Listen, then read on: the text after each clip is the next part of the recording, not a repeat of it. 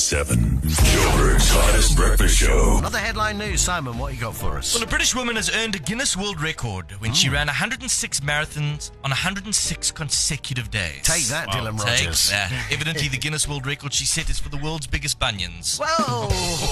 According to a new study, 3 grams of fresh salmon does wonders for high blood pressure.